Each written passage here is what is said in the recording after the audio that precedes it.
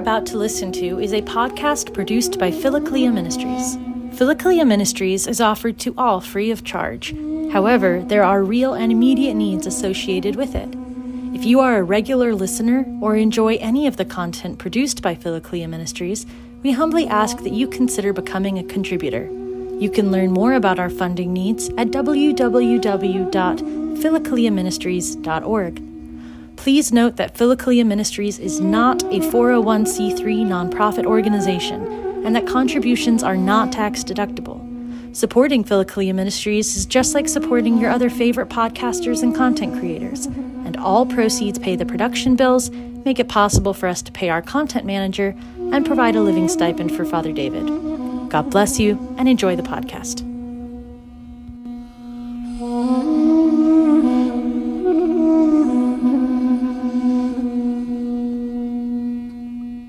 Christ is risen. He's risen indeed. Welcome back, everybody, to our study of the ladder of divine ascent. And we're picking up this evening with step number 14 on gluttony. And we are on page 136 if you're following along in our translation, which is from Holy Transfiguration. And again, 136, paragraph 17, towards the bottom of the page. Climacus writes, "Master your stomach before it masters you, and then you are sure to control yourself with the aid of shame. Those who have fallen into the horrible gulf know what I have said, but men who are eunuchs have not experienced this." So it seems like a rather obtuse saying in some ways, but he's making reference here, certainly between the different bodily appetites, that gluttony is often tied to lust or to sensuality. And so one who is unable to order this appetite often then falls into sins that are tied to our sexual appetites. And so John says here, try to seek to control it with the aid of shame. That is, with the help of not wanting to fall into other sins that would be tied to that of gluttony, which one might find more shameful to oneself. And so it's not certainly the highest motivation, but John is saying that, to be attentive to where gluttony can lead and where this disorder in terms of our bodily desires can lead. And it can aid us in that struggle. Ultimately, certainly, we want love to be the thing that leads us away from our passions and shapes our repentance so that we develop not only a hatred for sin, but a freedom from it altogether, in the sense that we are driven wholly by love and our desire for God and desire to do his will. So it loses its attraction for us. We lose our attachment not only to the sin, but to the things that lead to it, the causes of it.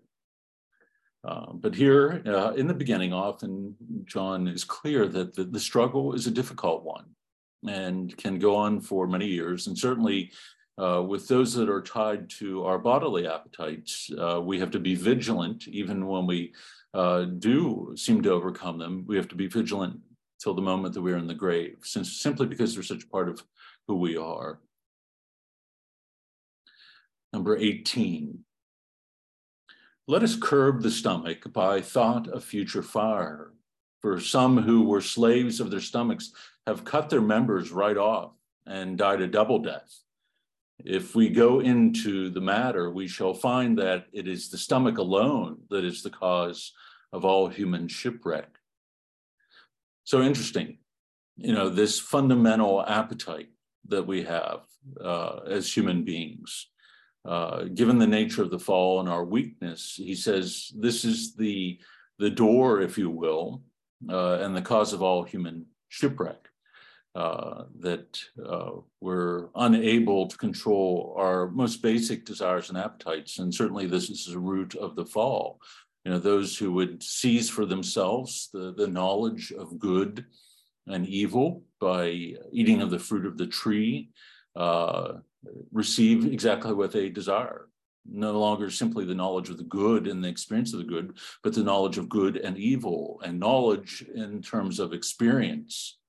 And so this inability to curb one's appetite then becomes the cause or the root of all human shipwreck. And so we have to be attentive to it right from the beginning of the spiritual life and all the way throughout the course of our life as a whole, and not to be tempted in our struggle with the other appetites, in particular our sexual appetites, to do ourselves bodily harm. And he's making a veiled reference here to those throughout history that have mutilated themselves with the desire of not having to struggle with the sexual passions. And so in the self-mutilation, leading themselves into greater sin, certainly not following the will of God in that regard, but in the sense of cherishing their own humanity and treating it with dignity, but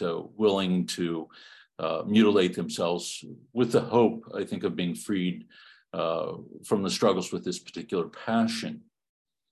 And the church has always been very clear about this, and that despite the fact that our appetites have to be addressed and have to be ordered, that we are not to do ourselves damage, whether it's through fasting or through something such as this. And so great discipline is needed, of course, but not to the point of losing reason and right judgment.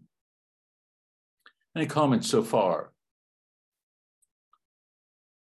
All right. Bridget McGinley, whose end is destruction, whose God is their belly, and whose glory is in their shame, who mind earthly things. Philippians, right.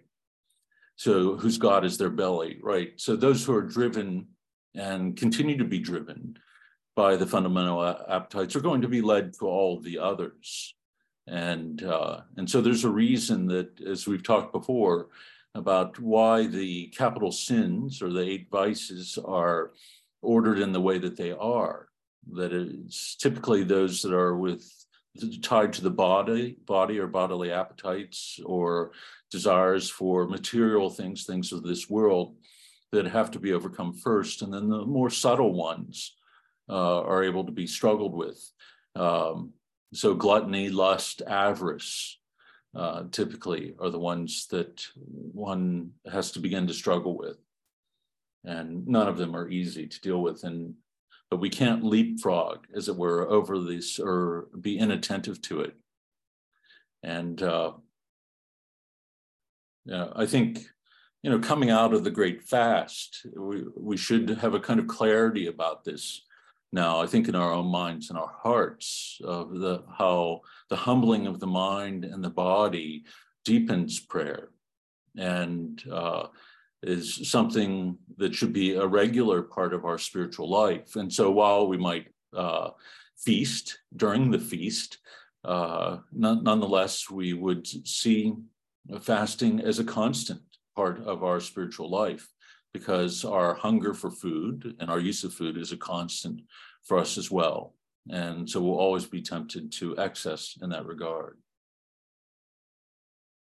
Number 19, the mind of a faster prays soberly, but the mind of an intemperate person is filled with impure idols.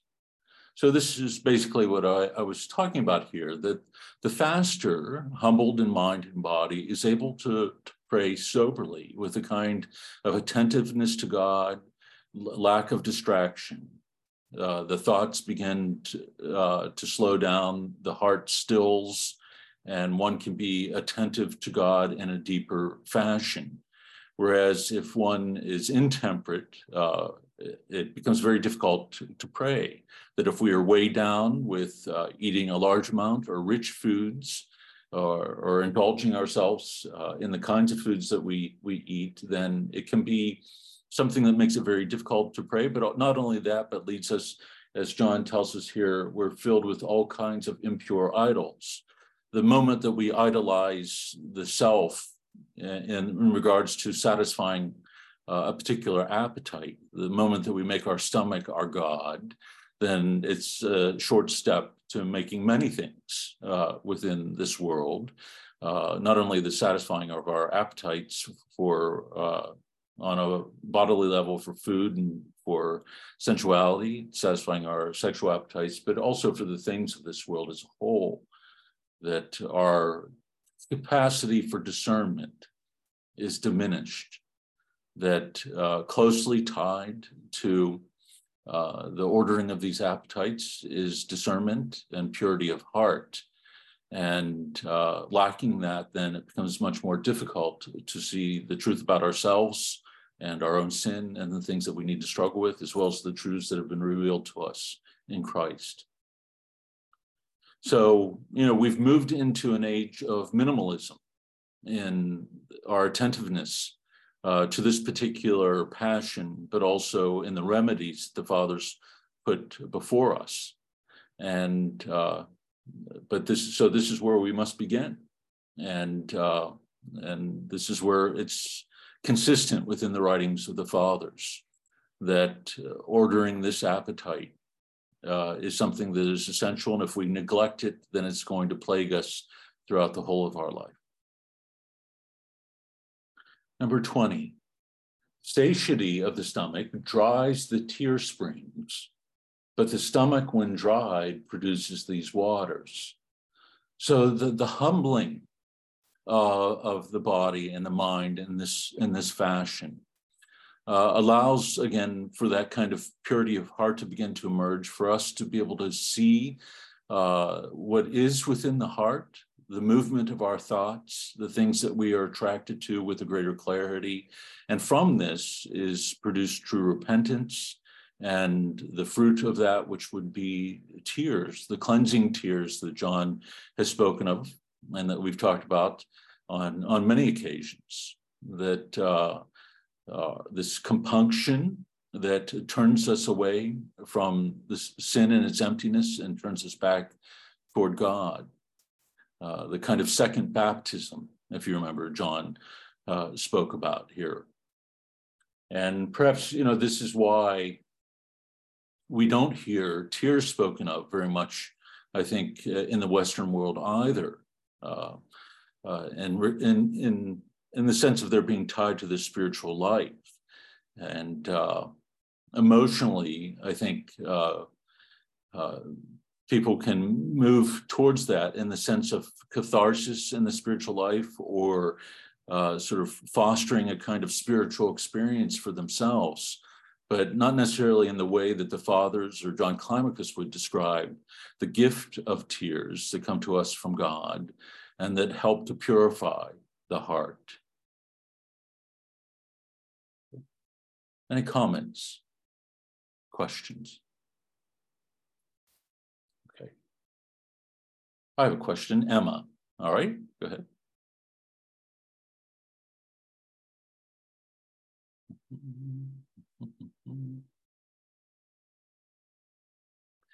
You either have to type it up or you have to unmute yourself. Okay, there it is. I was wondering, can fasting help with other attachments to the world, like shopping? Yes, I mean, it's a good question. And certainly things like shopping would be tied to another appetite, our appetite for material goods, and tied to avarice in particular. So again, controlling our appetite in this regard is a building block, I think, of the spiritual life as a whole, that we seek to not only to gain control of the appetite and the desire, but to direct it towards its rightful end, which is God, or toward the good that he has given us particular appetites for in our life. Certainly eating in order to sustain ourselves, but to do so in an ordered fashion. But one of the ways that we are able to overcome gluttony then is through two things: through fasting, through controlling both the quantity, but also the quality of the food that we eat, abstaining from certain foods, avoiding the rich foods, but also I think it frees us up from over focus on the things of this world, that our shopping and the abundance of things that we shop for in regards to food, again, is something that also easily translates into our desire for other things as well. We get into a kind of habit of mind, a habit of excess, and walk into any supermarket in our country, there's such an abundance there that it's somewhat overwhelming. And so we have this tendency to always be looking for the best and the finest in that regard. And so it's excess, but also extravagance. And so getting back to your question here, letting go of our attachment on this level, on this fundamental level, can help us then with our attachment to other things of this world that appeal to us on an emotional and physical level too, and maybe on a more emotional level for certain material things, that when we experience a kind of emptiness within us. If you remember, we've talked many times about the nature of the word desire itself, being rooted in the meaning sense of lack or incompleteness, and that our fundamental desire is rooted in our lack of that intimacy with God that is caused by our sin, that we've been created in his image and likeness and created for himself to experience the fullness of his life and love. And so whenever we turn away from him and we know the poverty of our sin, we begin to experience that lack on multiple levels: anxiety, depression, but life as a whole can seem empty to us. And so we can be driven to fill that void with multiple things. With food is a big one, but also material goods or entertainment, distractions of one sort or another that offer a temporary sense of fullness or relief from that feeling of emptiness, rather than turning to prayer and allowing ourselves to be nourished upon the love of God. And so all these things are linked together like cars in a train, the fathers tell us. And so to gain headway in our struggle with one is to gain strength in dealing with the others. But likewise, if we give ourselves over to one, we become more vulnerable to the others as well. And so if we give ourselves over to gluttony, then we're certainly going to be more vulnerable to the other passions too. Brett, yeah, you had a question or comment? Yeah, I think it's going to be easier if I just speak it. Sure, okay. So I'm the liturgical catechist in our parish, which is how we do RCIA in a sense. And we have 180 fast days in the Melkite tradition. I'm sure it's similar, if not the same, in Ruthenian and the others. And so I teach this, and I attempt to practice it. As I became the catechist, I decided I'm going to actually do this, because otherwise I'm not practicing what I preach, right? And there's certain challenges, I would say, like, I'm not a very good cook, so I eat out a lot. And so it's really hard because we basically have, and I guess it's the same for you, but we have a no meat, no dairy, no olive oil, no wine restriction. Is kind of like a vegan diet, actually, right? So like bringing people into the church without teaching them how to cook differently, if they're going to follow these fasting restrictions, as I think we should, kind of like puts them in a situation where they can't succeed. Right. And my second question would be also, like, I have a lot of Roman Catholic friends, and we hang out a lot. And during fast days, it's like, I don't know if I should just do as the Romans do when I'm in Rome, and like do a fish fry instead during Lent, for example. Is that allowed? I don't know. But it's almost like I struggle with, okay, this is being rude because I'm saying I'm not going to be eating with you because the restaurant we're at or pub we're at doesn't have anything vegan on the menu, right? Or am I just being a wimp and looking for an excuse to break the fast, to protect myself from breaking the fast? So these are like real challenges, like cooking. Like, how do we learn to cook this way, and how are we with our non-Byzantine Catholic friends? These are challenges that I'm facing in fasting, if that makes any sense. Yes, it makes a lot of sense. And you're not alone, certainly, in that struggle. And not too long ago, we had a group on fasting, which you might want to listen to. It's available on the Philokalia website. But there's an author named Adalbert de Vogüé who wrote a book called To Love Fasting. And I think that's where we have to begin with those coming into the church. We see throughout our world so many embracing the practice of fasting for health reasons or to lose weight. And so somebody who's out with friends and they're doing intermittent fasting, they're not going to have any hesitancy in telling their friends, oh, I'm doing this. And everybody would probably applaud them and say, oh, I should do that too. I wish I could do that. Or what's that been like? But when it comes to bearing witness to our spiritual practices, not that we would be announcing these to the world constantly, we often show a kind of hesitancy there. And part of it is, I think, our own lack of faith in the fruitfulness of those practices and the value and the meaning of them.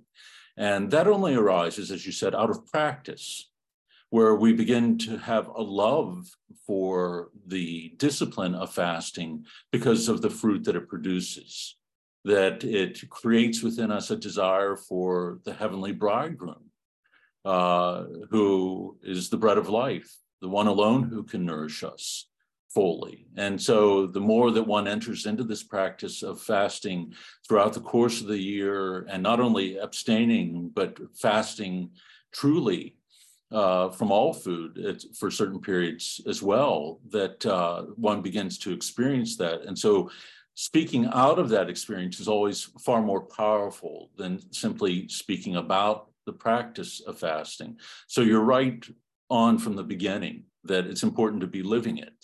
So that we can speak to the truth of it from what we've experienced over time and that intimacy that develops with God, and also how it allows us to enter into the liturgy more fully too, that fasting and the Holy Eucharist together both, I think, alter and are a cure to our tendency toward gluttony.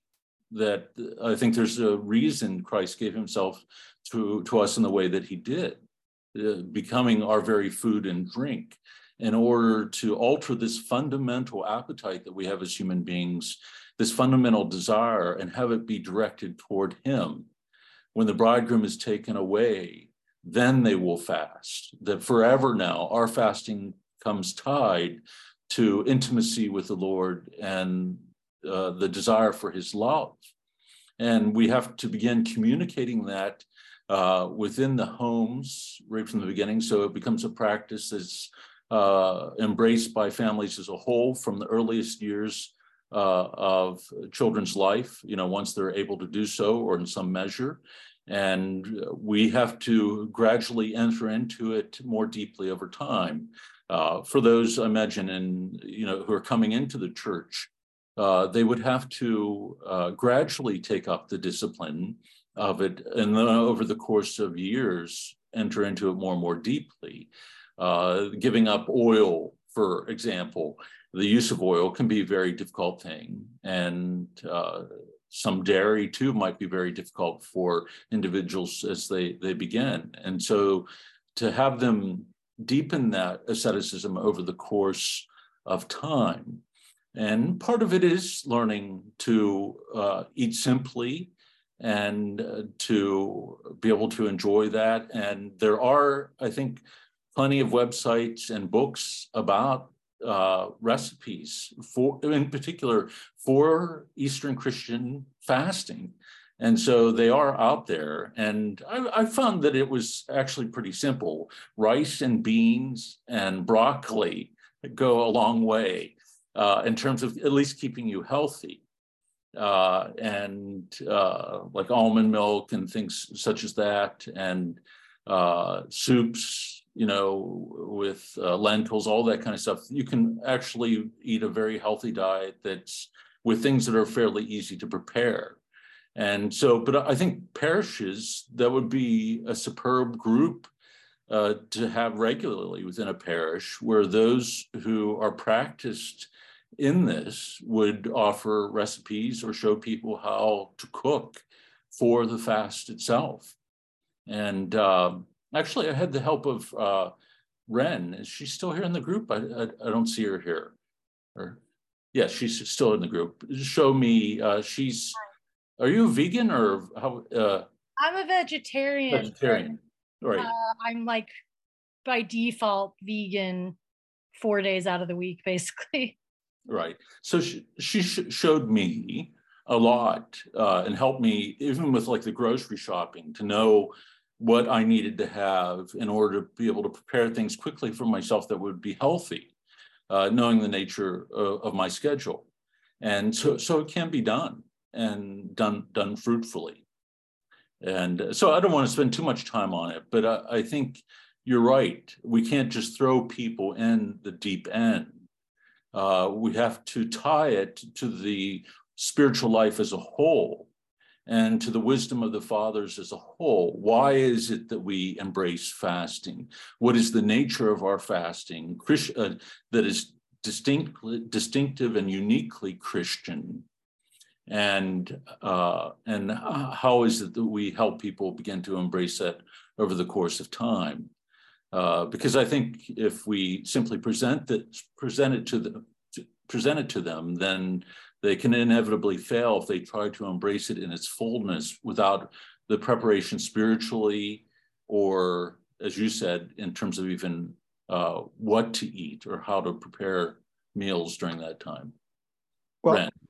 here's something also that I kind of brought up in the catechism class. The asceticism is important, and that's the central and starting place for understanding of fasting. Mm-hmm. But I think it also, in a sense, just like during the Great Lent or the Great Fast, we take our spirituality seriously, right? Or hopefully. Mm-hmm. But during the minor fast days, or the Great Feast, or the commemoration days, Mm-hmm. The fast days are actually there to help us take our spirituality seriously as well. And also, whatever we're commemorating, or whatever the feast is whatever the feastal day is, Mm-hmm. it helps to drive the spirituality and the theology of that home. Like, we're taking it very seriously, and we're altering our life Mm-hmm. to focus on what this is driving us to, right? Mm-hmm. So asceticism is great, but it's also like reorientating ourselves towards the theology of the feast day or the fast day. Absolutely. And again, I think you put your finger on a good point here, that what we are drawing people into is a way of life, to see their lives through the lens of their relationship with Christ and the teachings of the church, the gospel, the writings of the fathers, about how one exercises that faith and does so fully. And so to gradually draw people into it more and more deeply. I don't hear it spoken of very often. I hear it spoken about more often in secular circles. But I think the beauty of the Eastern Rite fast is that they are regular, and that the abstinence takes place, as you said, between 150, sometimes even 20 more days than that throughout the course of the year. And sometimes it sort of heightens our attention, especially for the feast day. That was sort of one of the unusual things for me too, in terms of when fasting takes place, sometimes on a feast day itself, in order to sort of heighten our celebration and our capacity to enter into it fully. Ren, you've had your hand up for a while. Yeah, I'm just going to say this real quick, and then I don't want to prolong this because it's a little off point, but just to get right to that, that Brett's other point about, charity and Roman Catholics and what do you do, like going out. I mean, and I'm still canonically Roman, so, but I think with that, like I had that happen all the time. All my godchildren are in Roman Catholic families.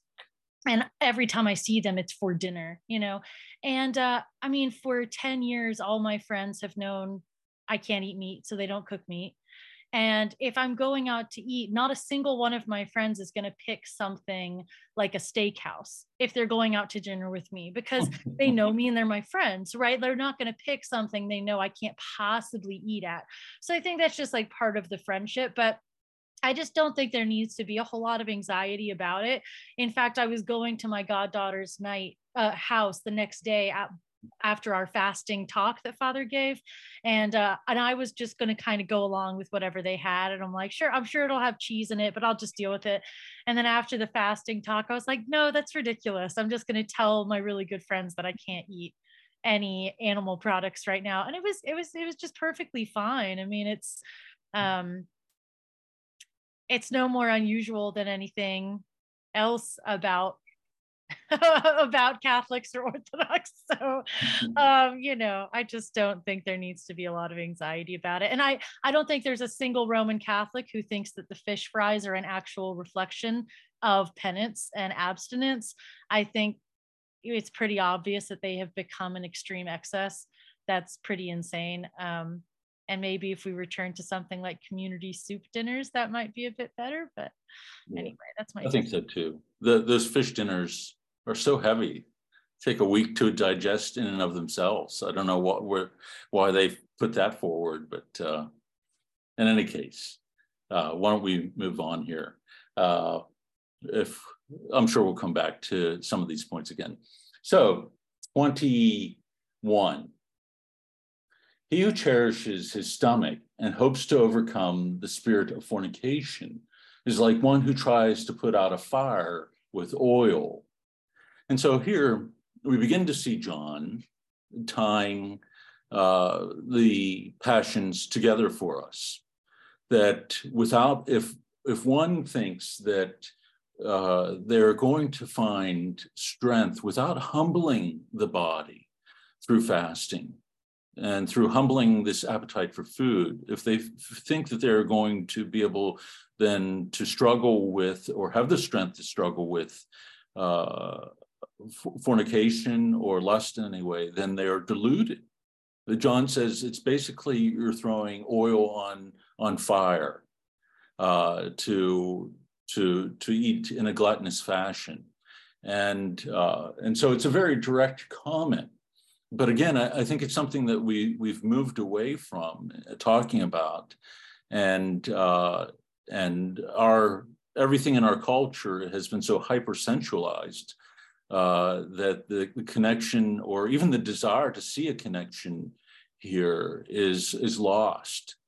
And so we really have to speak, I think, to the Christian anthropology, psychology that is at work here, and that is rooted in the incarnation itself and what has been revealed to us in the person of Christ, and how that ties in with the spiritual tradition as a whole. I think getting back to some of the things that Brett said, I think it is very difficult with our understanding, with the understanding that many people have now of what it is to be a human being, as it is shaped by the secular culture. It's very hard to step back from that and hold on to the Christian vision, let alone embrace it in all of its fullness and the disciplines that would surround it. And so something like this might be just dismissed as a kind of prudishness. As if you live in a culture that sees no problem with fulfilling these appetites without any question, then it's going to be very difficult to put forward something like the value of fasting, or its tie to the sexual appetite as well. And so we have to be able most importantly by how we live our lives, but also in terms of our understanding of the Christian vision as a whole. We have to be able to articulate it and articulate it with a kind of clarity. And so to be immersed in the psychology and anthropology of the fathers in such a way through reading someone like Climacus or Cassian or from the Philokalia in order to be able to understand it for ourselves, live it for years, and bear witness to it, not only by speaking about it correctly, but by people seeing the fruit of it in our day-to-day life, the joy, the peace, the humility, the spirit of repentance that it should foster within us. And if all those things are lacking, anything that we say about any of the Christian disciplines is going to fall on deaf ears. And with all that's happened, within the life of the church in the past decades, I think any moral or spiritual authority there has been lost. And the only way to regain that is through conversion of life, through living it and living it fully, and allowing our desire for God to become, unrestrained, and to allow ourselves to enter into these disciplines as fully as we can until we begin to taste the fruit of them and until they take root within us. And I think that's what de Vogüé's book presented so beautifully. From the title of the book on, To Love Fasting, that he experienced the real fruit of this ascetical discipline and how it had an impact upon his prayer life, but also how he viewed the life as a whole and how he struggled with the other passions. And it can be no less true for all of us. Okay. So number 70 or 22, by stinting the stomach, the heart is humbled, but by pleasing the stomach, the mind becomes proud. And so there is something about the humbling of the body, the restraining one's own desires, one's own will, that then humbles the mind as well. And so without humbling the body in this fashion, without ordering our will and letting go of self-will in this regard, then we're naturally going to be inclined to pride, to put our will, our judgment above the things of God and what has been revealed to us. So on this fundamental level, if we are not able to let go of our willfulness in the sense of our satisfying our desire for food at every moment, then how is it that we are going to let go of that will in regards to the things that are far more challenging about the Christian life? We're always going to put our judgment, or somewhere along the line, we're going to put our judgment above that of God and above that of the saints. Keep watch over yourself early in the morning, at midday, and for an hour before taking food, and you will realize the value of fasting. In the morning, thought leaps and runs from one thing to another. With the approach of the 6th hour of the day, it becomes somewhat quieter, and by sunset, it is completely at peace. And so this is what de Vogüé talked about, but certainly all the fathers talk about this as well, that our struggle in the spiritual life essentially is with our thoughts, the multitude of thoughts that we have coming to us, that these are the primary ways that we are drawn into sin and that we are tempted or that we are distracted. And so humbling the mind, slowing down the thoughts through the physical practice of fasting enables us to be more attentive to what's going on internally, as well as to be more attentive to God in our prayer life. And so John says, test yourself, see what experience itself shows you, watch what takes place throughout the course of the day. In the morning, your thoughts will be all over the place, coming at you rapidly, perhaps uncontrollable, but as the fast progresses, things will begin to still and to become quiet internally for you. And when we add things like external silence or solitude to this, we begin to experience it in even greater measure. When we step away from those things that add to the distractions or add to the multitude of our thoughts, then what we experience in fasting is magnified. And so all the disciplines that the fathers speak of, we begin to see that they are tied together into this consistent and coherent vision of what it is to be a human being, but also one that struggles with sin and how it is that we seek to open ourselves up to the action of God's grace. Number 24, stint your stomach, and you will certainly lock your mouth, because the tongue is strengthened by an abundance of food. Struggle with all your might against the stomach and restrain it with all sobriety. If you labor a little, the Lord will also soon work with you. So he ties the practice of fasting also then to our ability then to control our speech that we've talked about, and he's talked about. The sins of speech that we've looked at here.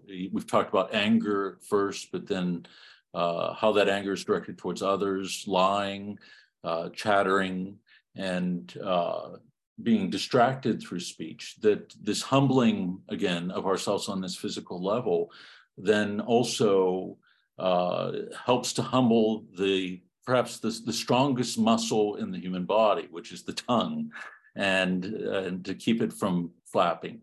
And then I think what he says here is an important thing for us to understand. The little bit of labor, the little effort that we put into this is met by an abundance of God's grace. And so as the moment that God sees the desire arise within the heart for greater intimacy, to struggle with the passions, for greater prayer, or sees a person taking up fasting, then an abundance of grace will be given in order to live it.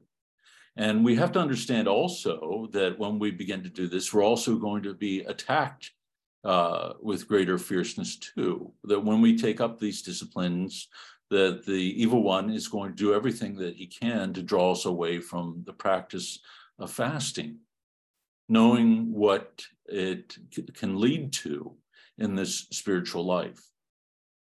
So we want to trust and seek the grace of God as we enter in to the struggle and into the disciplines, but also be aware that we're going to face great opposition and shouldn't be surprised by it or disheartened by it as we struggle to take up the discipline with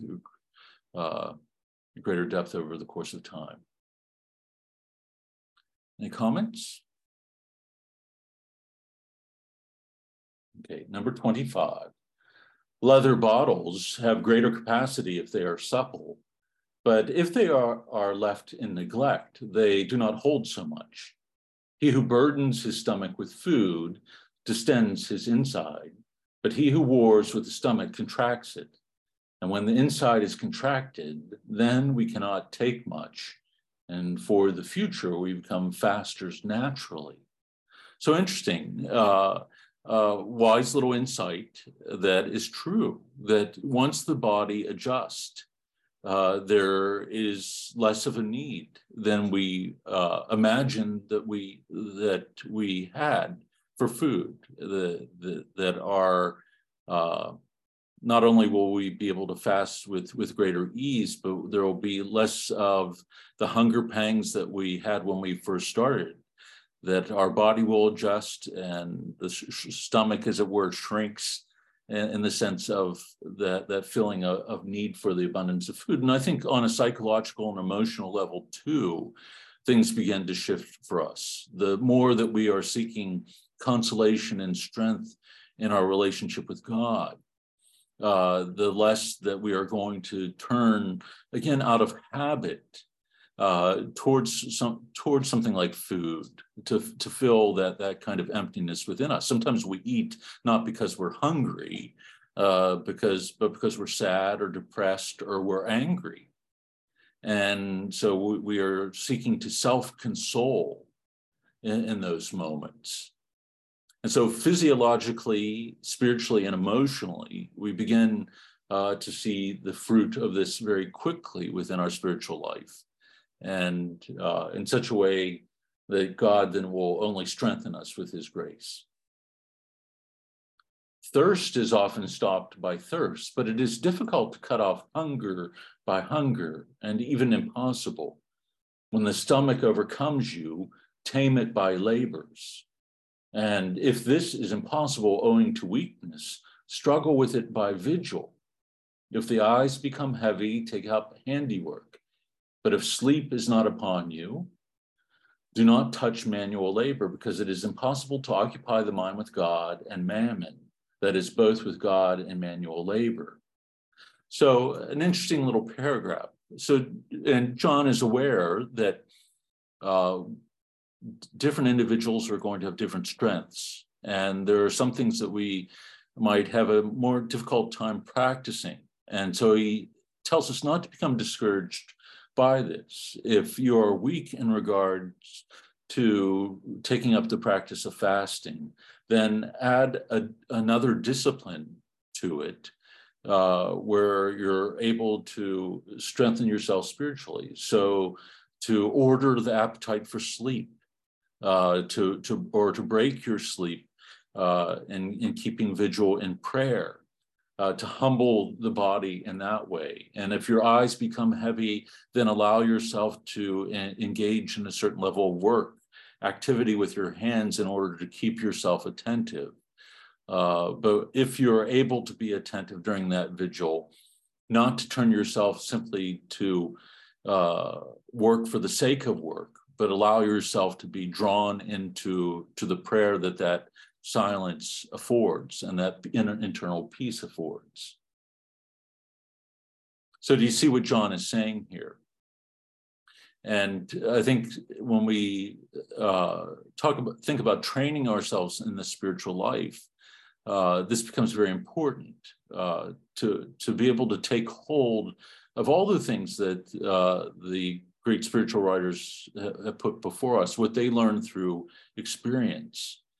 Vigils is another one that we don't hear spoken of very often, or ordering the amount of time that we sleep, disciplining ourselves when we get up in the morning and disciplining ourselves when we go to bed, even in the sense of going to bed at the same time and getting up at the same time in order to order one's sleeping habits, but then to order it to such an extent that we don't give ourselves more than what is needed, and that we are able to then fast, as it were, somewhat in order to rise earlier to pray, or as they say, to break the prayer or break the sleep for the purpose of prayer. Because again, often at that time, the mind and body is humbled and the thoughts have been stilled. And so to break the night, even for a short period of time for prayer, spiritually is very fruitful.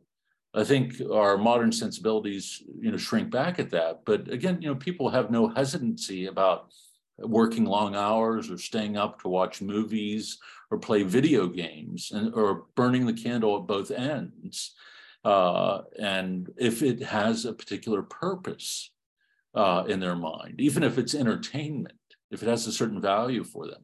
But when it comes to the spiritual life, all of a sudden there is this kind of internal resistance that says, oh no, if I practice vigils, I'm not going to be able to do my daily work. Or unless I get 8 hours of sleep, I'm going to be hurting the next day. But if there's a late night Sunday football game on or Monday night football game, people will stay up to watch that. Or hockey here in Pittsburgh is a big one, and people won't think twice about it. And so we have part of this is, again, reshaping our sensibilities. What is it that we desire? And where does that desire lead us? What are the disciplines that it leads us to take up in order that we might come to know freedom from the passions, but also be able to enter into our prayer in a deeper measure? Know that often the devil settles in the belly and does not let the man be satisfied, even though he has devoured a whole Egypt and drunk a river Nile. But after one has taken food, this unclean spirit goes away and sends against us the spirit of fornication, telling him of our condition and saying, catch, hound him. And when the stomach is full, he will not resist much. With a smile, the spirit of fornication comes, and having bound us hand and foot by sleep, does with us all he pleases, defiling soul and body with its impurities, dreams, and omissions. So, pretty colorful description of what goes on there, but the evil one will, as it were, settle in the stomach. So, telling us that even when we've eaten to the point of satiety, that we're still hungry, or that that we still have either a need physically for more food, or that to be truly satisfied, we have to have another piece of dessert or whatever it might be. And so constantly leading us to eat and to fill our belly until we're weighed down, both with food and drink, and even when we have eaten radically to excess. And then having weakened us, will send another demon.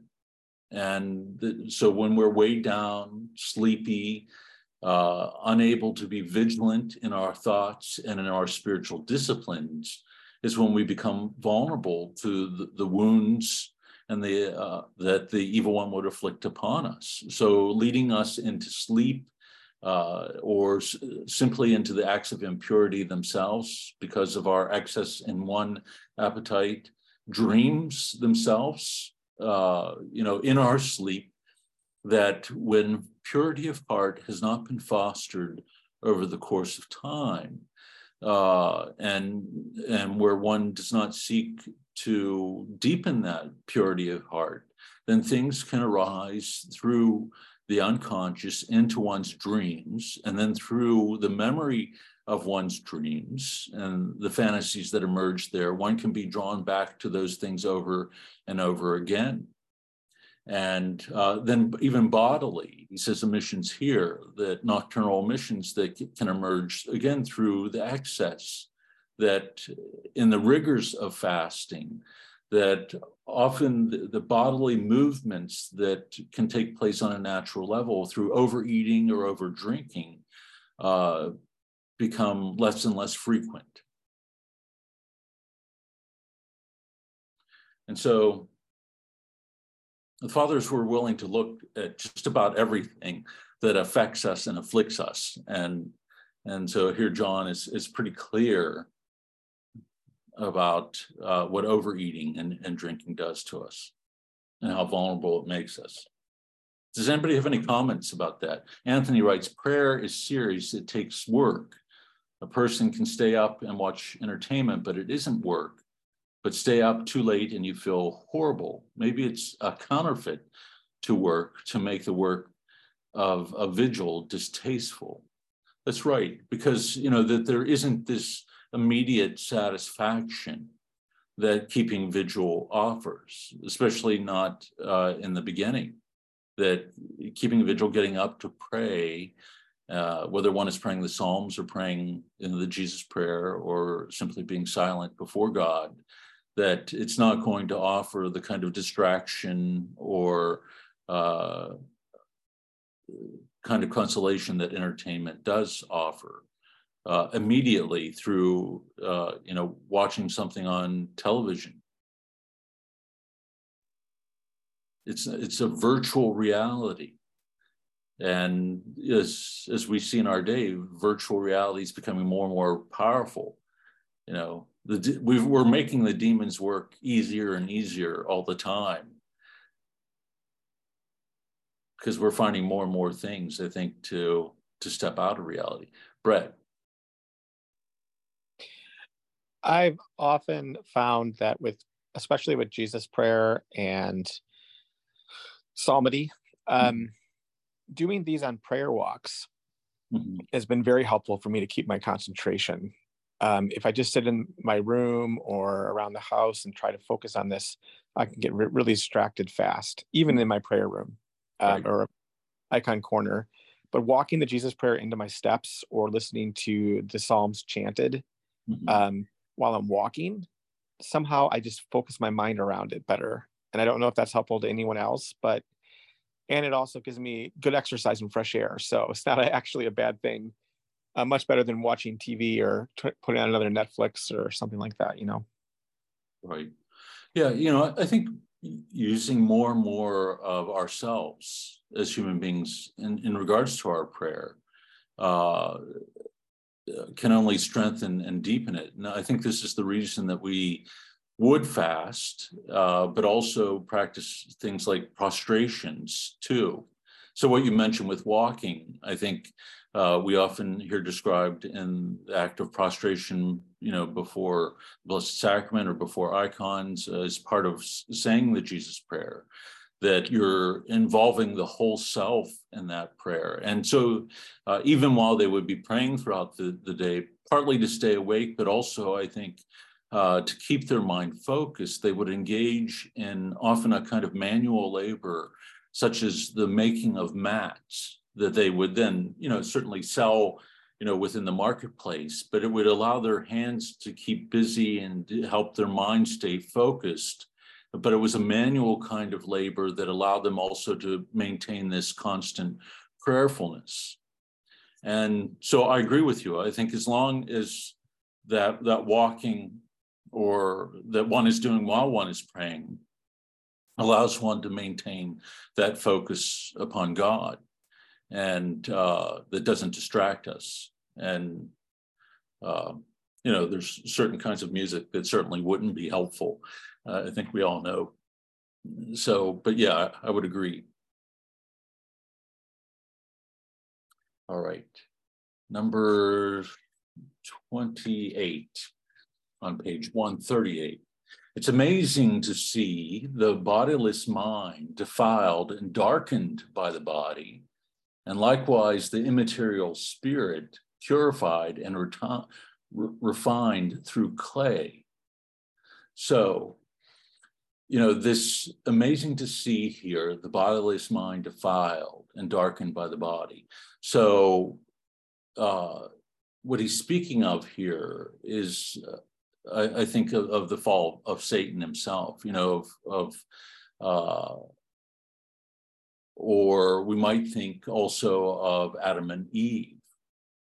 But I think particularly of the angels that he's speaking of here, that this turning away from God, toward the self, can lead to a defiled and darkened mind.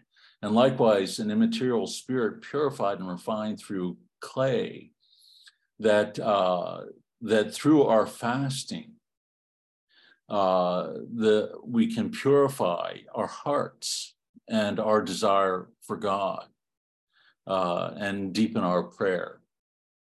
And so, what he's trying to do is set up a kind of comparison here for us, and to show us just how great the fall can be for us by turning towards the things of this world or away from God, but how also then this setting aside of the self and self-will can lead us back towards him. Brett, did you have another comment? Or did you just still have your hand up? Sorry, I forgot to put it down. Okay. David wrote, a priest suggested finding a rock or something to hold in one hand during prayer. I have a rock from a Jesuit retreat house, and it helps to get my mind focused. It becomes a habit when held, my mind goes to God. goes to God. Yeah, I think, again, it's adding a bodily element. And this is where the prayer rope or the chotki emerges. There are some stories of the monks originally using things like stones or rocks, sort of throwing them or tossing them into a little pile in order to keep their attention.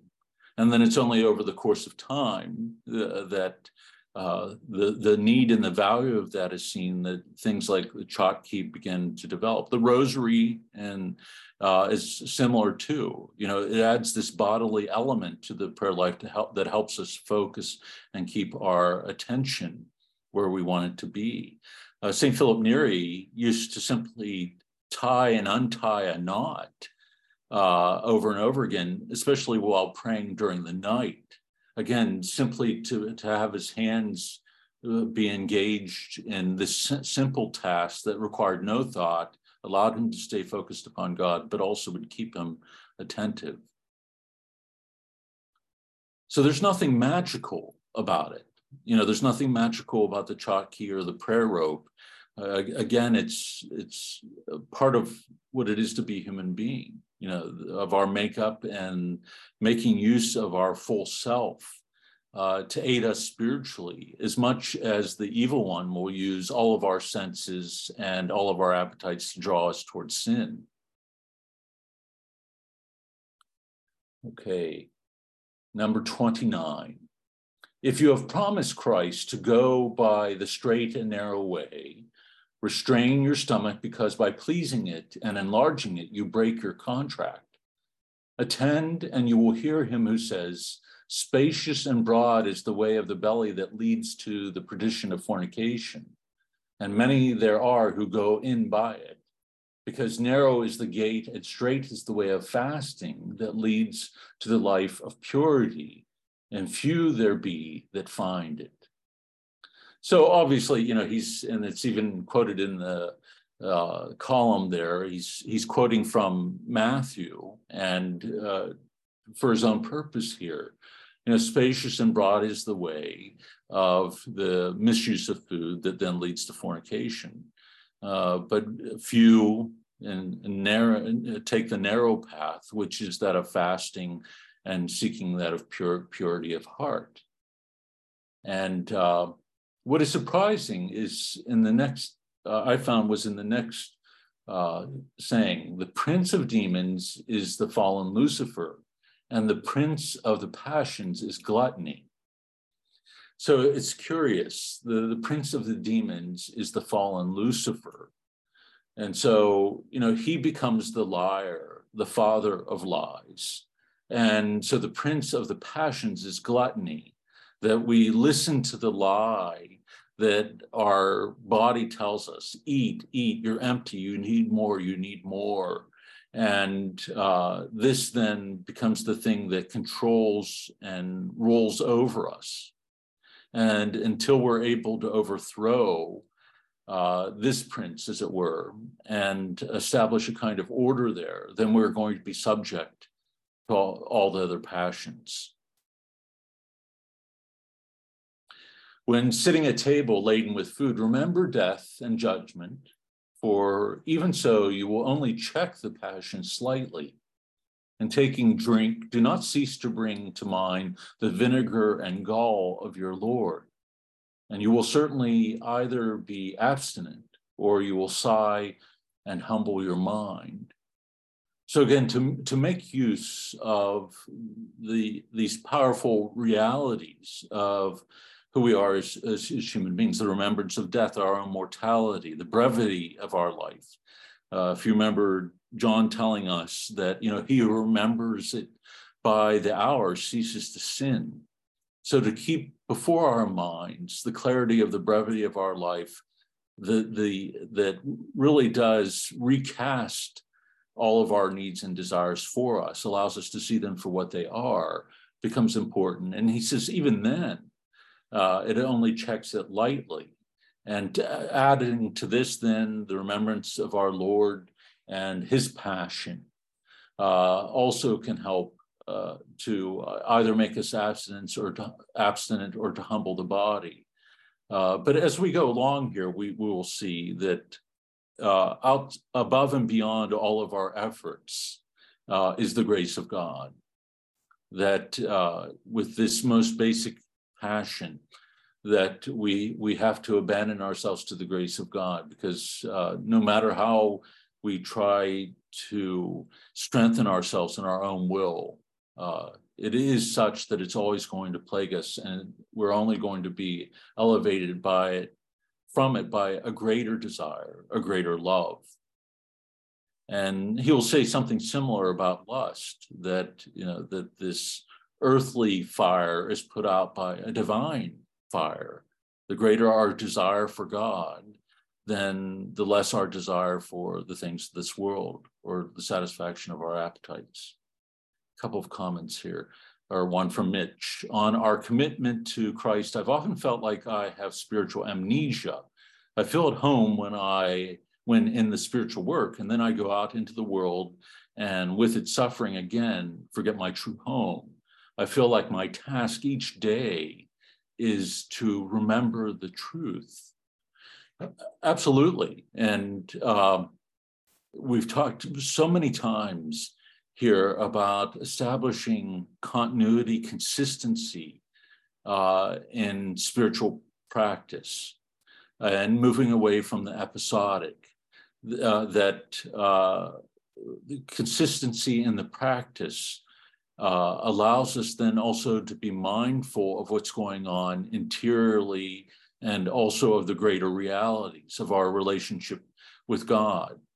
And so our prayer is not to be simply a discipline that is done episodically, but that we are to foster it in such a way that we are praying without ceasing throughout the course of the day, that we become prayer, and that with fasting that is done regularly. And we know that the fathers fasted daily for a 24-hour period, so they ate one meal a day, and that they kept this constant remembrance of death or watchfulness of their thoughts in order to keep before their minds God. Because it is easy to get caught up in the things of this world, or the world's suffering, or our own suffering, all the evil that is present within the world, and lose sight of the greater realities, and then lose our hope. And it's keeping our focus upon Christ that allows us to hold on to our hope, which then allows us to endure, to hold on to the promises of Christ, and to keep moving toward him in the face of our own poverty and the poverty of this world. And I'm preparing a retreat for the deacons of our archeparchy, and this is one of the things that we're talking about, both in terms of our seeking purity of heart and repentance, that we may think that we have repented, but we'll often hold on to certain things within our life, that we act as Joshua did in the Old Testament, that we don't drive out the Canaanites fully. And so they are allowing their presence within our heart, the things that lead to our passions, without seeking constantly to drive them out, allows them to reemerge again and again in different form, and perhaps in greater measure.